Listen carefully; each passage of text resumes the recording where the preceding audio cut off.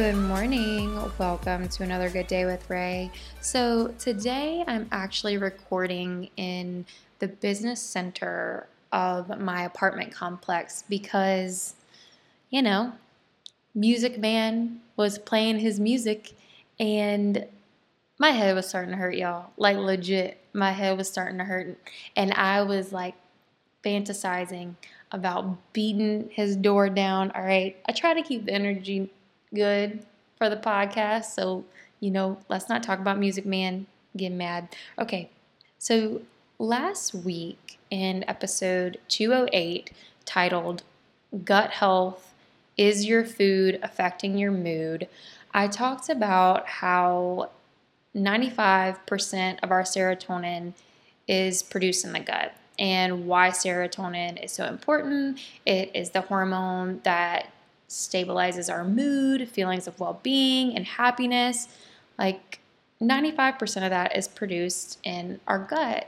So I also mentioned some of the research that science is doing that appears to be leaning towards evidence that our mental health issues could be correlating with gut health and things like that.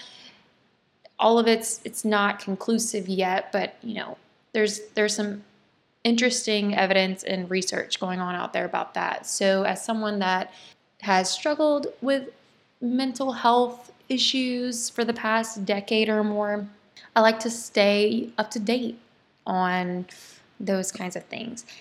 And just overall, I like talking about health, and that is why we are here today. It is Wellness Wednesday, in case I forgot to mention that, where we just talk about a wellness topic. And honestly, y'all, I really feel like I jumped down a rabbit hole with this gut health topic because last week it was my intention to talk about how it affects mental health, but this week I wanted to talk about how it affects our immunity. And I'm not going to lie, it wasn't just the music that Music Man was playing that was hurting my head. It was all of the research around gut health. Like, I can barely tap into it. It's just like a rabbit hole.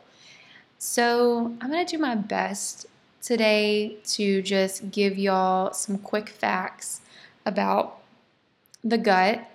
And I found this article titled 8 Surprising Things That Harm Your Gut Bacteria. I'm going to link it in the description below. And I'm just going to talk about some of the things that this article informed me about. Is that okay? I really don't like to read off of articles. It's like my least favorite thing to do. I like to talk on the podcast and tell you what I've figured out. So I'm going to do that as best I can because I've been researching this for hours. I feel like I can talk about some of it off the top of my head, but also I'm going to read some stuff to you. So I want to talk a little bit about why this is even important, why the article even says it's important. So it says the friendly gut bacteria are important for digestion. They destroy harmful bacteria and other microorganisms and produce vitamin K, folate, and short-chain fatty acids. So in this article, they do give some information about why short-chain fatty acids are beneficial. And according to this, it says that they are the main nutrient source for the cells in our colon. And they can be absorbed into our blood where they promote metabolic and digestive health, reduce inflammation, and can reduce the risk of colorectal cancer. So that seems pretty important, right? I mean, the two things that stand out to me the most is metabolic and digestive health. I mean, last week I mentioned how many Americans are affected every day by gut health issues. And I mean, people are always complaining about their metabolism. I feel like I can't go anywhere without somebody complaining that their metabolism is slow, they hit this certain age, or they had this kid. Metabolism is a huge, and that's not to knock anybody if you're going through that. I'm not trying to make fun of you. I'm just saying it is a main concern. Almost anywhere I go, if someone's not seeing the progress in maybe their weight loss journey or their energy, the word metabolism always shows up. So in this article, it says that prebiotic foods like onions, chickpeas, beans, garlic, nuts. If you're really concerned about prebiotic foods and whether you're getting them, look up a full list for yourself. There's a few of them, but that's a good bit of them. So they promote the production of these short chain fatty acids that get absorbed into the blood and promote things such as like our metabolic and digestive health. They reduce our inflammation and reduce the risks of colon cancer. So that seems pretty important, and we need to be making sure we get those foods in. Another thing in this article that they mention, it's actually number one on the list, is not eating a diverse range of foods. So something that they said that I thought was really interesting was that they said 75% of our food supply comes from the same 12 plants and 5 animals. And from what I read, it seems like that's really hurting our gut flora, that the more foods that we introduce, our gut just likes that. It really benefits from having a wide range, diverse diet.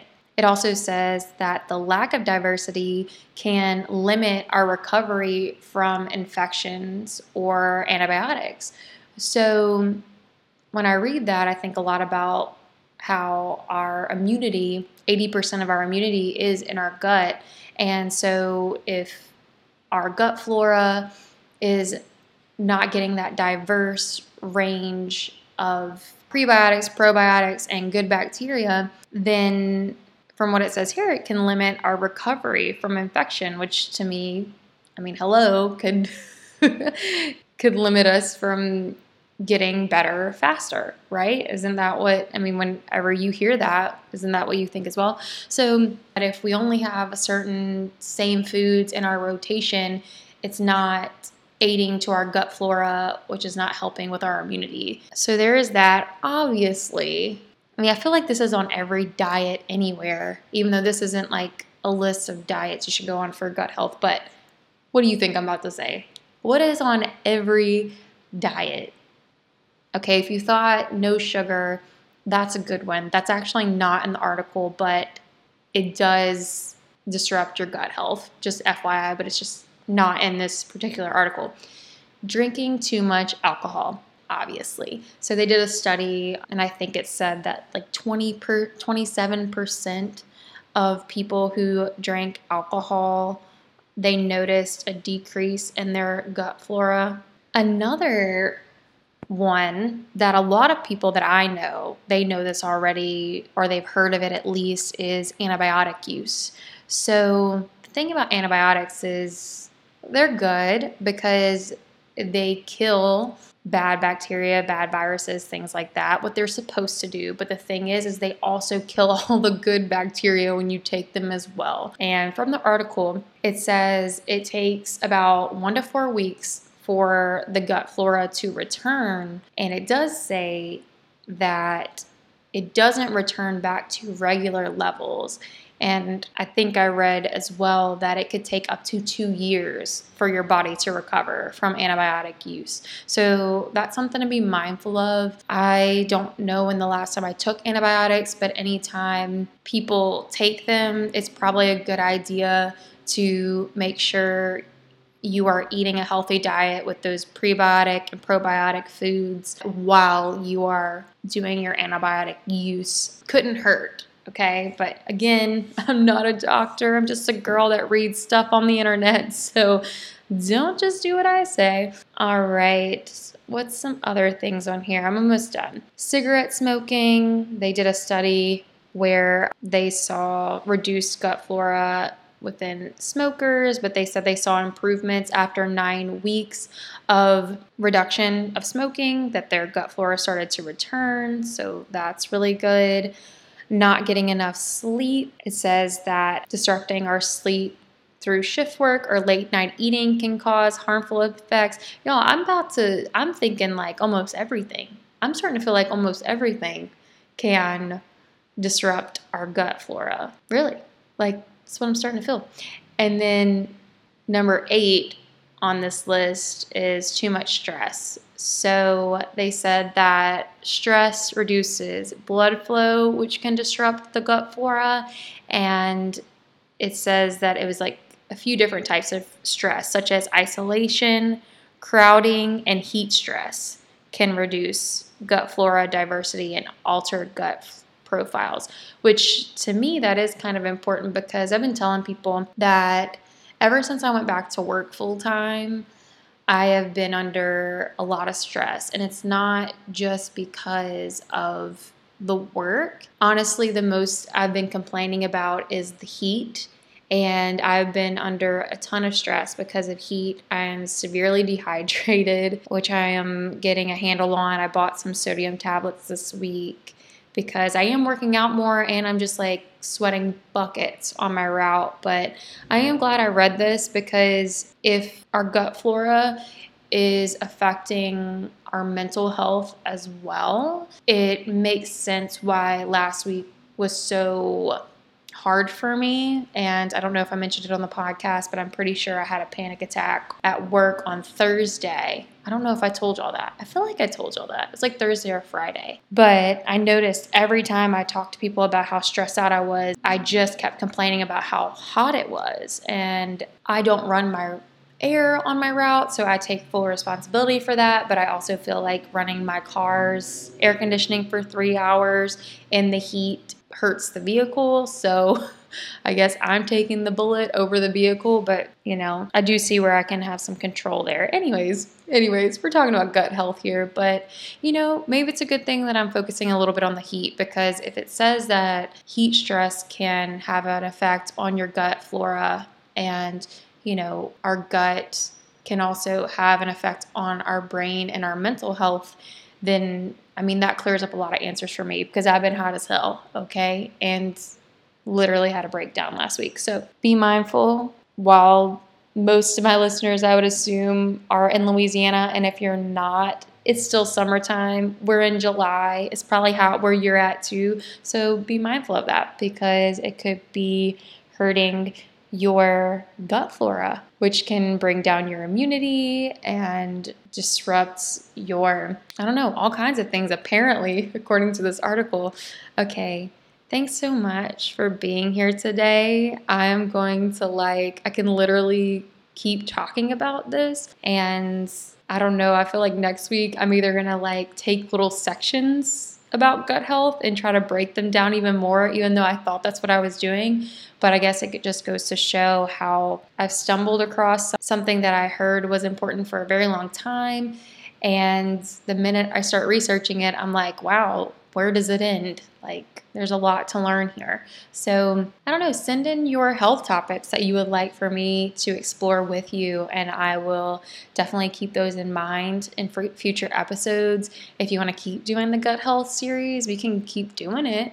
But there's actually some really cool hormones and stuff that I was researching today that don't just apply to women. I feel like when I say the word hormones, I think women, but we all have hormones in our body we need to be looking into. And I stumbled across some really interesting ones that I think y'all would like to learn about, or at least that I would like to research. Sure, you're going to have to hear about them anyway. So, all right. Thanks so much. If you're new here, please subscribe to the podcast, click the 5th star, leave a kind review. And if you found something helpful in this episode, shoot it to a friend, family member, or follower on your social media pages. So thanks so much. I'll talk to you tomorrow. I finish up my interview with my friend Malia this Thursday. And I will have my friend James. Oh, you know what? We'll just wait to expose other people that I'm interviewing for the podcast on when it gets closer. All right, I'm done. Thanks for listening. I'll talk to you tomorrow. Bye.